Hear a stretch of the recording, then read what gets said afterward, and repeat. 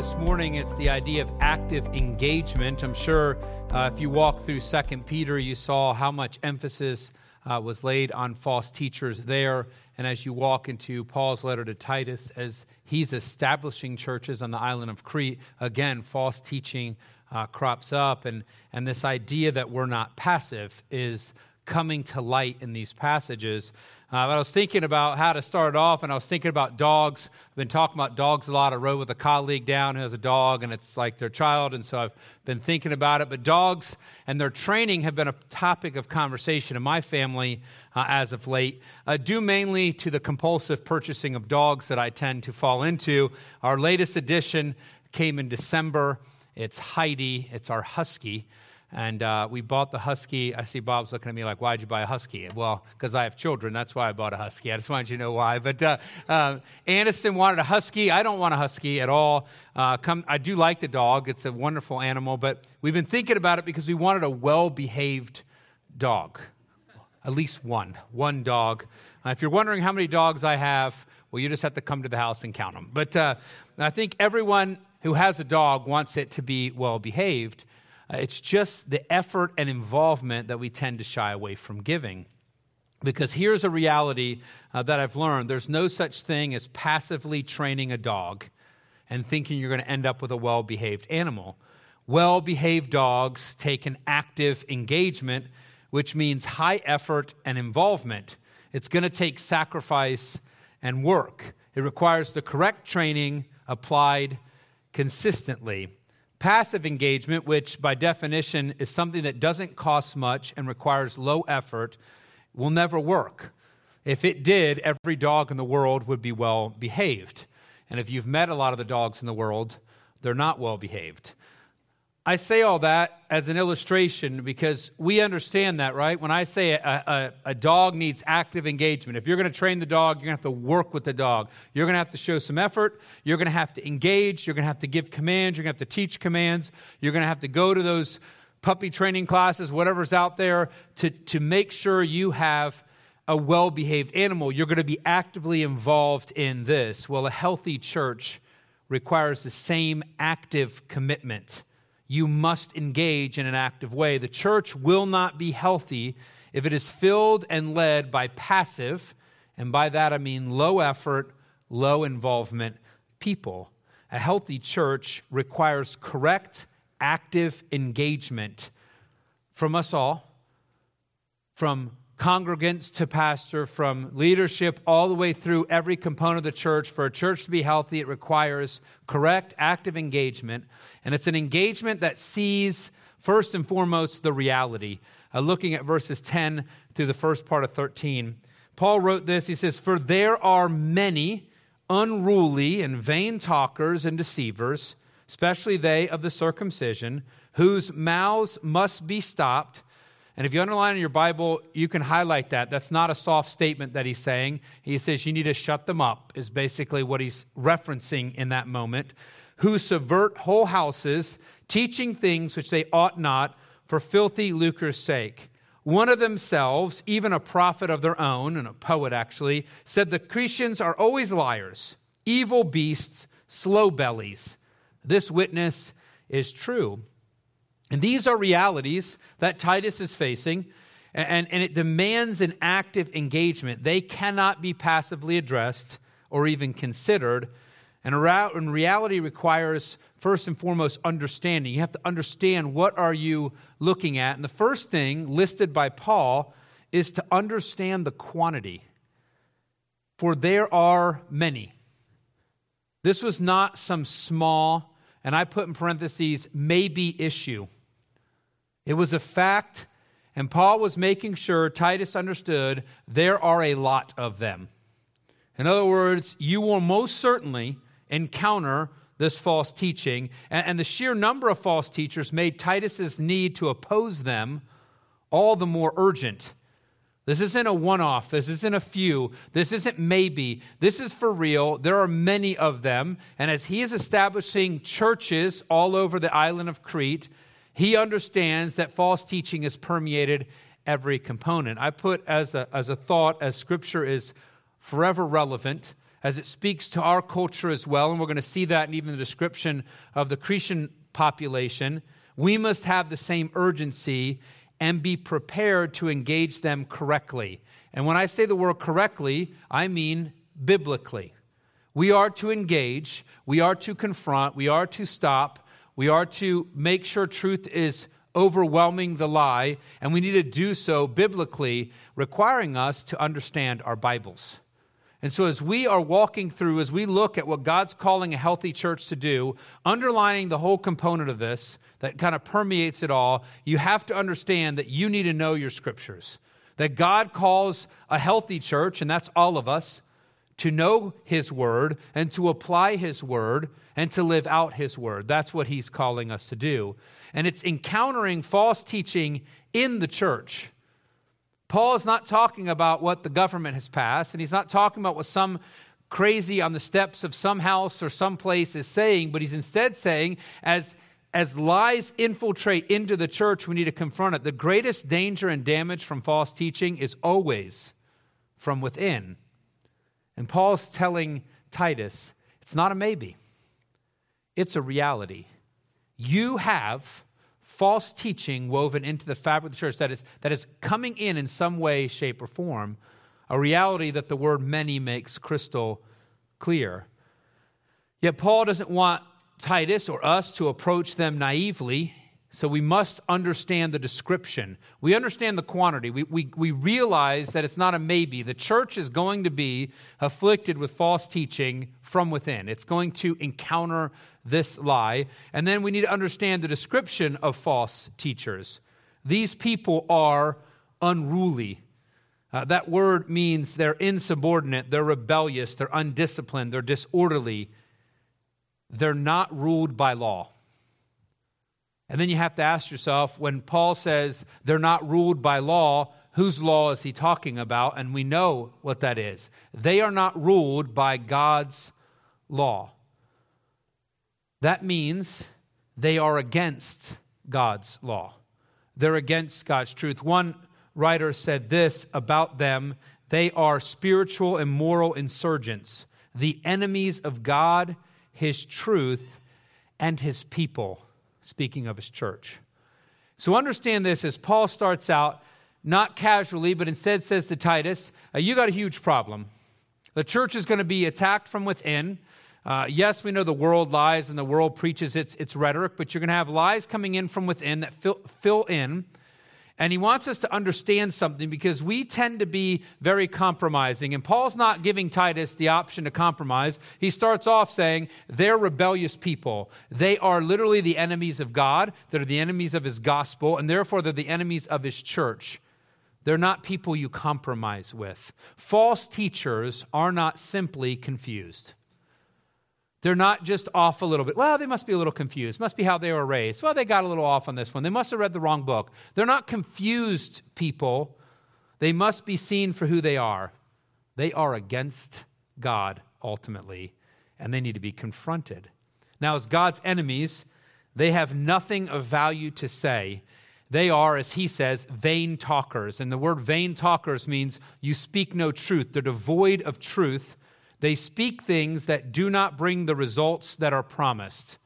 And I want you to remember that. They are going to say things, they're going to promise things, they're going to promote things, they're going to give a commitment to something that will not come true. Shakespeare describes it this way: full of sound and fury, signifying nothing.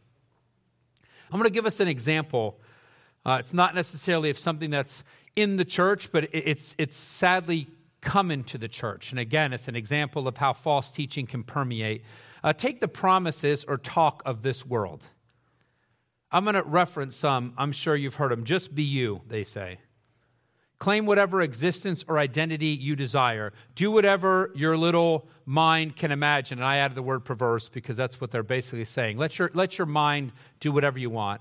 And here's the promise that comes in from the world. And actually, we can see preached or heard preached in God's church as well, sadly. If you do this, you'll be happy and you'll live peacefully and you'll be content. Yet what you often see, which is never shown, is rampant turmoil, chaos, brokenness, personal depression, even suicide. The world promises this. They promote this. They say it will all work, and what we find is utter collapse in society. And then the church takes that same rhetoric and they gobble it up. They'll sit and talk about it. They'll literally say they're thinking about it and decide to go with what the world says and think that that's going to please God and or make that person in some way happy, which goes against all of scriptural teaching that the world is going to make them ultimately happy. And I say that for this point. We spend too much time trying to see validation in some component of false teachers, to find the speck of good and ignore the mountain of problems presented. And I know it's a kindness that we offer people, right? Well, let's see the good in this person. And I'm going to say this bluntly: stop looking for what's good in a false teacher. You are going against what God has said. They're vain talkers. They are devoid of truth. There's nothing there that you should want. We need to spend more time recognizing reality. They are vain talkers who are devoid of ultimate truth. And I'm going to say something, because any truth they use, any smidgen of the Bible that they end up grabbing and using is done to move away from gospel truth and promote another agenda. In other words, whatever truth you happen to see, whatever shiny part of their character, any shiny part of what they say, you say, look, they're doing this good. Paul says, stop it. Whatever they're manipulating is exactly that, a manipulation to control or turn something away from God's truth and move to their own agenda.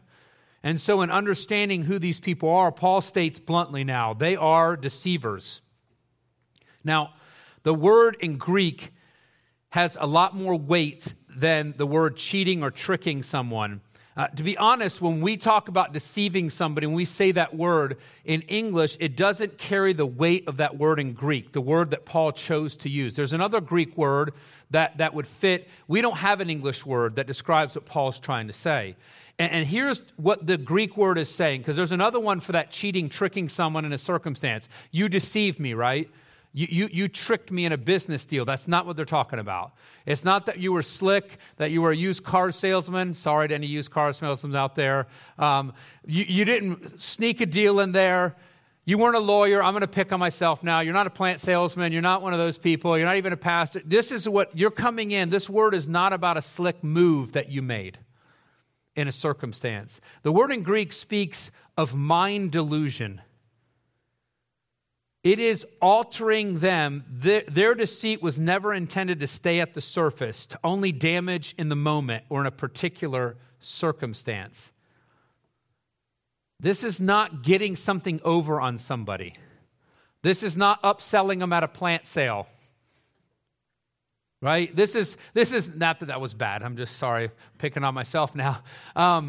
It's not this circumstance. It's not a moment in time.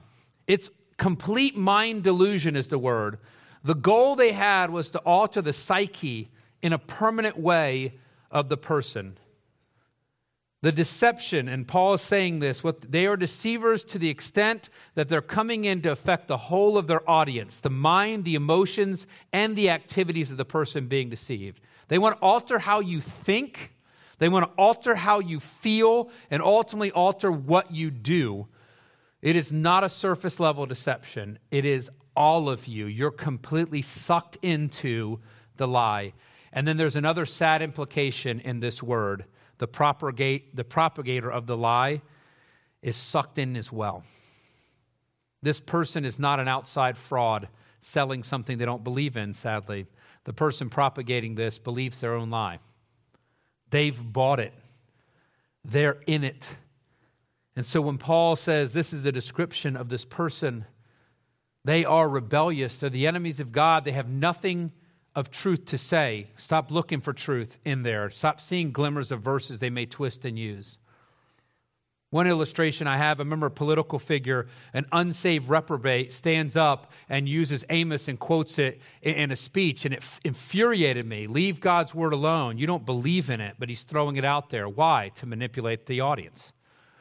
And that's a political side. That's nothing compared to what these people are doing, who are going to take some truth and twist it to alter what people believe in and move them in a different direction. Described for us here are the enemies of God, purposefully against his rule, devoid of truth, even though they dabble in truth for their nefarious purposes, outright and deep deceivers, many of whom, sadly, are manipulating Jewish practice and tradition. That's why I say, especially they of the circumcision. On the island of Crete were people taking Jewish tradition and manipulating that in a different way to gain what? Followers. These are dangerous people who have a goal to change generational thinking, which becomes clear when we understand the tactic. It says here, who subvert whole houses. And houses there is households. It's this concept of the whole family. And so when Paul writes that, he's saying this, they're not just looking to move a segment of the population. Instead, they are after all generations. They are destroying whole families. And when you look at a family unit and you go back to ancient times, the family unit or a household might encompass more generations than we're used to seeing, though maybe in some places you see it more, from grandparents down to grandchildren, from older to very young. When they come in and say they're convincing whole households, it's speaking to the fact that they're coming in and they're getting the kids, and they're getting the teens, and they're getting young parents, and they're getting grandparents. They are polluting all of society. And so they've targeted the family unit. They want households. Because then the propagators of the lie go from every segment of the population, and so kids can pollute children, and teens can pollute teens, and 20s can pollute 20s. They're after everyone. And their underlying motive is just base gain, right? Teaching things which they ought not for basically profit. Now, it's not just money. It's not just a quick scam. That's the whole idea of them being deceivers. They want the profit of this person. They're not looking for a quick sale. They're looking to steal the farm. They want it all. They want to control this person's life generationally. And so Paul states bluntly, their mouths must be stopped. In other words, this is a serious matter, twisting and deceiving whole families, and that warrants our closest attention. If a water line breaks in your house right before church, you're not going to be here. Why? Because you've got to stop the water. It's going to cause immediate damage. It's going to destroy your home. And that's the idea that Paul is saying when he says, shut their mouth. It's to silence, and the idea is to block water flow, because when water keeps coming in, it comes constantly. It warrants immediate and focused attention. It is necessary to negate their influence and to not give them an audience. And I'm going all the way back to now the vain talkers. Quiet them. You know how you quiet a false teacher? Have no one listening to them. They have no one to talk to. They have no audience. You know what we sadly do in our culture? Constantly give false teachers an audience. Constantly give them an ear. Constantly find some way to give them credibility. Well, they're good at this. They said that was helpful. Paul's already told you, they're just manipulating truth. And then he comes to this idea, you need to shut their mouth. Now, it could be a dangerous thing. I'm not asking you to go into their church and go punch them in the face right on stage. That's illegal. Don't give them an audience. Don't give them an opportunity. Don't open the door to it. One of my biggest disappointments in people that I respect is who they give their pulpit to, who they'll let teach in their church. Oh, they're famous people, but they don't believe in a biblical creation. They negate it, and then you still dump that person up and let him teach. Oh, he'll never teach on that topic. Yeah, but you've given them an audience. This liar has an audience. And I think that we've become undiscerning in the chasing of popularity. And so we must understand how serious Paul is. It is necessary to negate their influence, to not give them an audience, a need that becomes even more emphasized when you understand the culture. Now, there's a shift that takes place, and some people miss this. Some commentators even miss this. So we're talking about false teachers, and then Paul suddenly describes the island. And I want you to understand, he's not just zeroing in on false teachers. Now he's talking about the people Titus is reaching, the people in the church. What is the reputation of this culture? And he quotes a Cretan poet, philosopher from the 6th century BC, Epimenides. I don't even know if I'm pronouncing right, but you probably don't know either. So we're going to jump in there. He shared a bit about the island's people. It was his people. He's from this island. He was famous, one of the 7 ancient wisdoms. And so even though this is 600 years later, this is how culture is described, and Paul ties to it. It says, Cretans are always liars, evil beasts, slow bellies. And then Paul says something. This witness is true. This is accurate, Paul says. This describes the culture. And Paul wanted Titus and the elders that were being set up in these churches to have healthy local churches all over the island. He wanted them to grasp who they are attempting to reach. Who is their audience? And sadly, in communication, in their words, they are liars. And the word means incessant liars. There was a verb. To Cretanize meant you were a liar. Oh, you're Cretanizing me. You're lying to me. That's how much they lied. And what does that tell you about this culture? Dishonesty was accepted by them. I would say it was promoted, and it increased their susceptibility to being deceived. Honesty was obviously not valued, so you didn't run your words and your life through any filter. We would check what we're going to say to make sure it's true. A Cretan would make sure that nothing was true. Who cares? Truth is not important. You don't run what you're saying against any facts. So it's not just that they're out there lying to people because it's so much fun. Oh, let's tell my friend a lie. Let's see if I can get him to... No, that wasn't the case. It's that they never filtered anything. There's a whole a story. They took Greek mythology, and the Cretans, this is their big lie, that they said Zeus was dead and buried on their island, which is interesting because Zeus is said to be immortal in their whole religion. And so they're the biggest liars ever. The head god in our Greek pagan culture is dead and buried on our island. And they stuck with it because they like to tell a story. They like to turn. They didn't run anything through fact. And so it's not valued, so you don't filter anything. And then I put, let alone filter things through God's truth. That never entered their mind. They never took what they said and funneled it through any type of filter. And so what happens to a society? They don't take what they hear and funnel it through any type of filter. Sadly, because they're deceivers, they become deceived easier. Because they so easily lie, they also naturally lack biblical discernment. And so they're susceptible, even more so, to twisted theology. So with the dishonesty being the norm in communication, then you move to evil beasts. This is their morality or their emotions. And they were, as it says, evil beasts. And what it means is they're wild animals.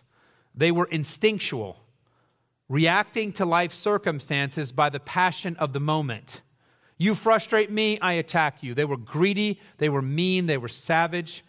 They gave into whatever desire or appetite that struck their fancy. So understand how they are. Liars, they are dishonest. They don't filter anything they say. Therefore, they're not going to filter anything they hear. Then on top of that, they are like wild animals.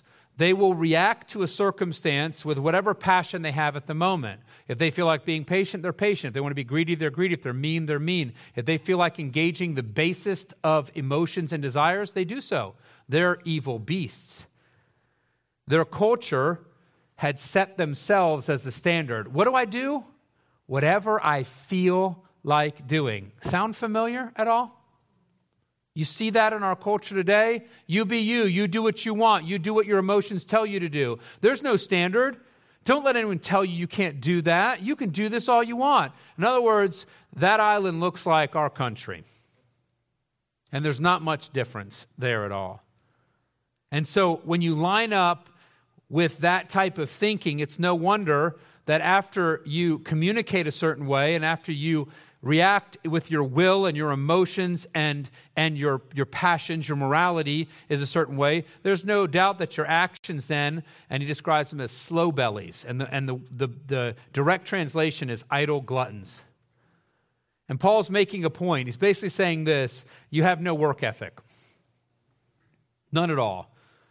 Which leaves you open to deception as well. If you're not willing to work for it, what are you not willing to do? I wonder if what they told me is true. They don't even waste the time asking that question. They don't run anything through. They don't do any work. They don't do any study. You want to be tricked? Don't know your Bible. You want to not know your Bible? Be lazy and don't read it. It's not that you don't have enough time. It's that you're lazy.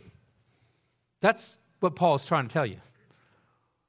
I know that can step on some toes, but that's what Cretans were. Idle. They didn't want to put the work in at all. They didn't want to try to do it. They didn't want any. You need to know your Bible if you're going to be able to be discerning. They don't know their Bible because they don't want to put the work into knowing their Bible. And then on top of that, they indulge themselves to the point of excess. They never told their bodies no. And the picture that's painted in Greek is that they're walking around with their belly hanging out, doing whatever they want, walking and casually proud of the fact that they don't have a work ethic, and they indulge themselves to whatever excess they can think of. I will eat as much as I want. I'll get as fat as I want to do. I don't want to do any work. I'll engage in any passion I feel like doing, and I like to lie all the time. I don't really care what truth is. I just want to say what I want to say. In other words, you get a picture of a very immediate society, a society that set themselves as the standard. And Paul's saying this reality calls for active engagement. The healthy church cannot sit idly by watching the world spin out of control, and more importantly, watching the world spin right into the church. We must come to grips with the fact that many false teachers are wandering into God's church, enemies of the gospel, who are devoid of any eternal truth, committed to deceiving all generations at the deepest of levels, and they cannot remain unchecked. Why? Well, think about it. They are reaching the audience that I just described. Liars, evil beasts, idle bellies. Culture's desire, and we see, if you look at the island of Crete in the description that we just had, and you look at our culture today, you cannot see many differences. And so here is this false teacher walking in with a rhetoric, a religion, a movement that appeals to the basis of desires, speaking to people who have set themselves as the standard. Because we are the Cretans. Dishonesty is promoted as long as it serves your cause or purpose. Engaging in whatever strikes our fancy, wherever our most basic desires lead us, and indulgent, refusing to ever say no to ourselves, refusing to have anything properly labeled as sin. Paul says, see the reality. The false teacher has nothing truth and of righteousness to share, even though they might use some words of it. And they're talking to an audience that's basically saying, feed us a lie, we want one. We want something that appeals to who we are. We're wanting to be lied to and deceived. We want to get permission to do whatever our little wicked hearts tell us to do. And we want to say never no to ourselves, but just run rampantly forward. We have to be aware of this reality because it is our reality. This is what we are facing, and it's a reality that requires an active engagement, a correct engagement. And so Paul continues now. He says, look, see the reality. Now he comes up with the response. The end of 13 and verse 14, he says, wherefore rebuke them sharply, that they may be sound in the faith, not giving heed to Jewish fables and commandments of men that turn from the truth. And understand this, who is the them? The Cretans he's talking about now. Who are you rebuking now? Who are you coming to talk to? The people he just described. The island. Your audience. The audience is the same. False teachers are teaching to this audience, and the audience has provided the false teachers, and now God is calling the church to speak to this audience, and it says rebuke them sharply. I was talking with that colleague, again, another dog illustration. Now, he has one dog, and he was talking to me about how they're training their dog, and it's about a year old. It sounds like they're doing a bang-up job, I say sarcastically. But either way, he's got this dog, and he says, yeah, my wife and I, when we tell the dog no, it responds completely differently. He says, I say no to the dog, and he says, I say no. And the dog at least looks up. Something's different. He says, my wife goes to the dog and says, no, no. And he says, the dog looks at it like it's praise. And I was thinking to myself, well, it's helpful to remember that dogs aren't fluent in English. And so tone and method matter, right? Because a dog's not listening to you pontificate about your world's problems, right? Everyone's like, oh, a dog is such a good listener. No, it doesn't understand a word you're saying. It's just sitting there hoping you're going to pet it, right? I don't want to ruin your image of dogs, but that's the truth. But keep talking to your dog. It's better than telling someone else. But either way, it's a great counselor if you just need someone to listen to you in that sense. But dogs don't speak fluent English. And so he's looking at tone, or in other words, it's looking at method. If you want to correct a dog, you had better change your tone so it understands that you're no longer happy with what it's doing. And I say that because this is the point. We need to understand the method. Now, we need to note this first of all. We're called to address those in church. So we just describe these Cretans and we think, wow, they're terrible. No, that's what the church is filled with, sinful people. And Paul is saying, hey, I want you to address these people. This is the audience. These are who God is giving you. They, the liars, the evil beasts, the slow bellies, to insult us all, us. He said we need to reach into the church. We're called to reach people. We're called to reach even the ones that seem so gullible and worldly, the ones that seem so easily duped by false teachers. We're called to reach them. And Paul says there's a way you do that when they're buying into a lie, and they need a sharp rebuke, he says. And that word sharply means to cut. It's a reproof was to cut with penetrating force. That's what one writer says. Another writer said this, it's supposed to be a response of real surgery. We're not playing operation here. We're not reaching in to take the bone out and hoping we don't buzz the little things. Say, oh, oops, I lost the game. It's not a game, Paul says. I want you to surgically, he says, remove and go in. I want you to rebuke with precision. As another commentator wrote this, it says, the surgeon of the soul only cuts to achieve a cure. And I hope I'm speaking to something here because sometimes we love to just load up the cannon and blast it away. And so in all the firmness that Paul has given, he says, look, stop coddling false teachers. Stop pretending like they give you truth. Understand what your culture is. Let's not stop thinking that wicked, sinful people are suddenly going to make great, amazing biblical choices. And then he says, I want you to give a sharp rebuke. And we read that word and we think, well, good, we're going to just come down on them hard. No, he says, I want you to rebuke them with precision. The idea is that as we come in and encounter our church, people in the church, as we grow, as we encounter the people God has given us to reach, that we work with precision. Our goal is spiritual health, not spiritual death. We're called to cut deeply, yet precisely. And along with that sharpness of a rebuke, they also need a refocusing or a focusing rebuke. What's the purpose? He says, wherefore rebuke them sharply, that they may be sound in the faith. There is a refocusing idea. It's to drive them to this idea of soundness, which is a word we talked about. Paul used that in the previous verses. Sound faith is a believing faith that results in eternal life. It is faith that is growing and healthy, a faith that protects and preserves life. The church must have a healthy, living faith. And for the church to have that, by the way, it needs to be filled with healthy Christians. That's not a leadership-only component. That's a church component. MacArthur mentioned this, and I can't remember exactly where, but he was talking about the book of Titus. He says, this is how a church does evangelism. This is how a church reaches its community. It has to be a healthy church. It has to be sound in the faith. It is focused on sound faith. It's focused on people being true believers. It cares about that. That topic comes up. It's on our mind. We don't walk in with an assumption. We walk in with a passion to share the gospel. We want to see, as John was praying, we want those who don't know Christ as their Savior to be convicted.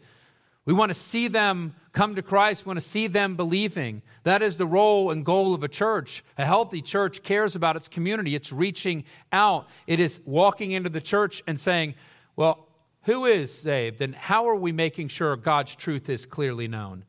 It results in a sound faith, real faith, healthy, growing, eternal faith. That is to be the outcome of our response. That's the goal. A healthy church prods its people to avoid fables. And here it mentions this idea that some of the false teachers are twisting the Old Testament, or maybe most of them at the time, twisting the Old Testament to promote their own legends. In lieu of preaching God's word, because by the way, the apostles preached the Old Testament, that was the scriptures they were using as the Holy Spirit inspired them to write the New Testament. These people are grabbing and saying, let's shift our attention from God's word to legends. And that's exactly what that word means. Myths or legends, stories. They're making up or propagating stories that are there. And then on top of that, they're elevating man-made tradition and religious rules. All you have to do is read the Gospels to know that's what the Pharisees did, right? They had elevated the rule of man above the rule of God. Christ condemned them for it. They created an absolutely oppressive, legalistic society. That's how they function. Now you see some of that same false teaching go off to an island full of people who are liars, evil beasts, and slow bellies, and suddenly it's morphed into whatever fits their culture. But it's fables, it's man-made traditions, all of which distract from the truth. That's what Paul's trying to make clear to Titus. It's all shifting people's focus in the wrong way. We must be responding with a biblical goal and with biblical precision for the growth of God's people. And don't miss the end. Why are we surgically rebuking people? For sound faith, for the purpose of them growing. Yet it's important to come, and this is to a close, to a certain realization. So Paul starts with the false teachers. We see this description of culture, right? The Cretans are liars, evil beasts, slow bellies. Paul then talks about how we must respond, we must engage our church, we must engage our community and our culture because we're trying to reach them because they're being duped and they're buying into it based on their own wickedness and the lies that are being taught. Now Paul closes out this conversation saying, let's come to a good realization. In other words, he's shifting his focus back to what he started at. To understand the realization of this, it says, unto the pure, all things are pure. But unto them that are defiled and unbelieving is nothing pure. But even their mind and conscience is defiled. And I'm going to put a little note here. When he talked about false teachers being vain talkers devoid of truth, he's trying to let you know something here about false teaching. Stop finding truth in them when there is none. Stop finding life in a dead person. They don't know, and he's going to go on and make it even clearer. They profess that they know God, but in works deny him, being abominable. And every time I think of a snowman, which is a terrible thing, because that word actually describes the Antichrist in Scripture. He's abominable. And disobedient, and unto every good work reprobate. In other words, Paul wants to make sure you get this idea that a false teacher has nothing good in them at all. Stop finding life in dead people. We need to see who false teachers are, who our world really is. We need to understand the inner life. As believers, Paul says, we're called to purity of mind and heart. When we're living as a believer, living as we're called in Christ to live, then all our perspectives will be pure. I'm not saying that every thought you have is pure and that everything you do is suddenly pure because you're a believer, but as you are living out the true Christian life, aligned with who Christ is and as he being our identity, which Paul talked about at the beginning, we'll see this world and life from Christ's perspective, his viewpoint. The point being, as Paul starts, our identity in Christ changes everything about our life and how we perceive it. If you are living the Christian life to its fullest and correct way as we're called to do, then everything in your life, everything you see changes. Your identity in Christ has changed you completely. You are not the same person. We still struggle with a sin nature. We still struggle with that habits that come back.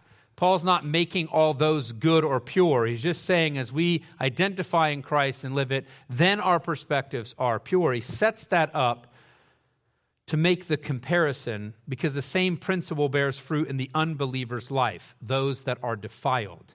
They have no purity, and everything they think and do is polluted by that. Now, this is critical. Even the seemingly good they do, yet done from a twisted motive, a human-based motive, and not as an outflow of salvation. Why is that? Someone who's unsaved cannot serve God out of a motive of being saved. That's impossible, right? That means every unsaved person has a twisted motive for what they're doing. Oh, Kenny, you're being too harsh. I'm just speaking what Paul's saying. He's trying to get us to understand no matter what they do, it doesn't have eternal good attached to it. It cannot.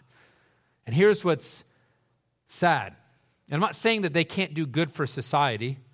I'm not speaking to that. I'm saying that if you're unsaved, the good you do will not bear eternal fruit. And that's exactly what Paul's trying to tell them. They can do nothing eternally good, and actually what they do that seems good becomes a barrier to what is eternally good. It becomes a barrier to true faith, what makes it eternally dangerous.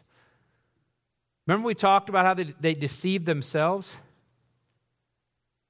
Almost the more good that an unbeliever does, it almost builds this wall, this constant layers of this idea, right? I'm good enough.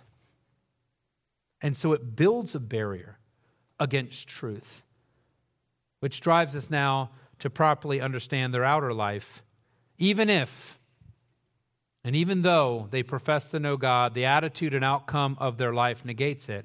They deny Him by who they are and what they do. Jesus stated in Matthew 7:16-17, He says, "Ye shall know them by their fruits."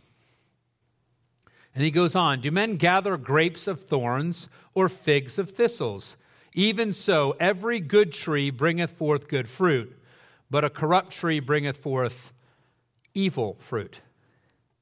And so he's confronted the lie of false teaching. He's also confronted this idea. See, we're saying, oh, but there's some good apples on that tree. And God says, no, bad trees bear bad fruit. There's a line that's in the sand, actually not in the sand, it's in concrete, and there's a wall there, and it's marked clearly. Christ taught it, and now Paul's telling Titus, understand false teachers, lost people. They are abominable. It's a term, as I said, that's used to describe the Antichrist. What does it mean? Because again, all I think of is snowman going, ooh, and coming down a mountain in a kid's cartoon. So it doesn't resonate in our mind. It means worthy of or causing disgust or hatred. It is worth hating. It's worth being disgusted about. To make it as casual as someone can, to really dumb down the definition, it is very bad and unpleasant. That was listed in one of the Google definitions. Very bad, unpleasant. But the idea is that it is worthy of being hated. It causes that and is that. And then move on from there, they are disobedient. What does that mean? Well, it's again that unruly. They are self-willed, in other words, driven by their own emotions and what they want, and rebellious. MacArthur notes this, disobedient lives betray a professed faith in God. I know Jesus Christ is my Savior, but my life is completely disobedient. What is Paul saying? You don't know Jesus Christ as your Savior. You might say, well, Kenny, I know Jesus is my Savior. Well, look at your life. I don't need to look at your life. You look at your life. You see if it lines up. Because Paul's telling Titus, hey, when you're looking out there, you better recognize who they are. And if you want to recognize who they are, just as Christ said, look at their fruit. Because you can't read into the heart there. Disobedient lives betray a professed faith in God. And then he says something else that's really helpful, and it goes all the way back to the false teachers and the vain talkers that are worthless. Unto every good work reprobate. He didn't say they do bad things. He's basically saying the good they try to do is absolutely reprobate. It's worthless. They bring nothing helpful to God's people, They serve no eternal purpose. They have not been sent by him. Now, I'm going to go all the way back to the Old Testament because they had the same problem in Israel. Jeremiah 23:32. This is God condemning false dreamers through Jeremiah. He says this, "Behold, I am against them that prophesy false dreams." And if you highlight something, put the word against and put it in highlight there. So if you're sitting there and you want to coddle a false teacher, you are against God. Because he is against them. He's not saying, I don't like them, not my favorite person. I'll sit down to coffee, but not lunch with them. I am against them that prophesy false dreams, saith the Lord, and do tell them, and cause my people to err by their lies and by their lightness. This idea of fluffing up things. Yet I sent them not, nor commanded them. Therefore they shall not profit this people at all, saith the Lord. I hope you can see something that God's been consistent with false teachers from the old all the way through the new as we're getting to the end of Paul's life as he's writing to Titus. It's never changed. They don't bring profit to God's people. We must realize who false teachers are and recognize that God has declared clearly what his opinion is of them, a realization that is significant for us to grasp. We must realize the truth that God has shown us about false teachers, understand their inner condition, and discern their outer actions. They are lost. They do not bring eternal good to the people of God. We are not seeking for their instruction in our life. You want to know why we're not? Not because we're competitive with them, but because God said not to. That's all. Don't do this. They bring no good. From Israel all the way through the island of Crete, there's nothing helpful eternally from these people. And a healthy church calls for an active engagement.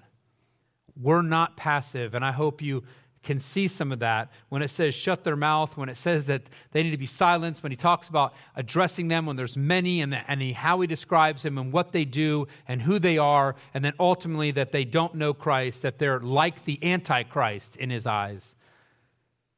It calls us to an active engagement, and a healthy church will be actively engaged. We must see reality, understand there are many false teachers, understand who they are, how they work, and see the reality of our culture, their audience. And let's be honest, our audience. We must respond in a biblically deep way, one that surgically confronts our world for the purpose of saving faith.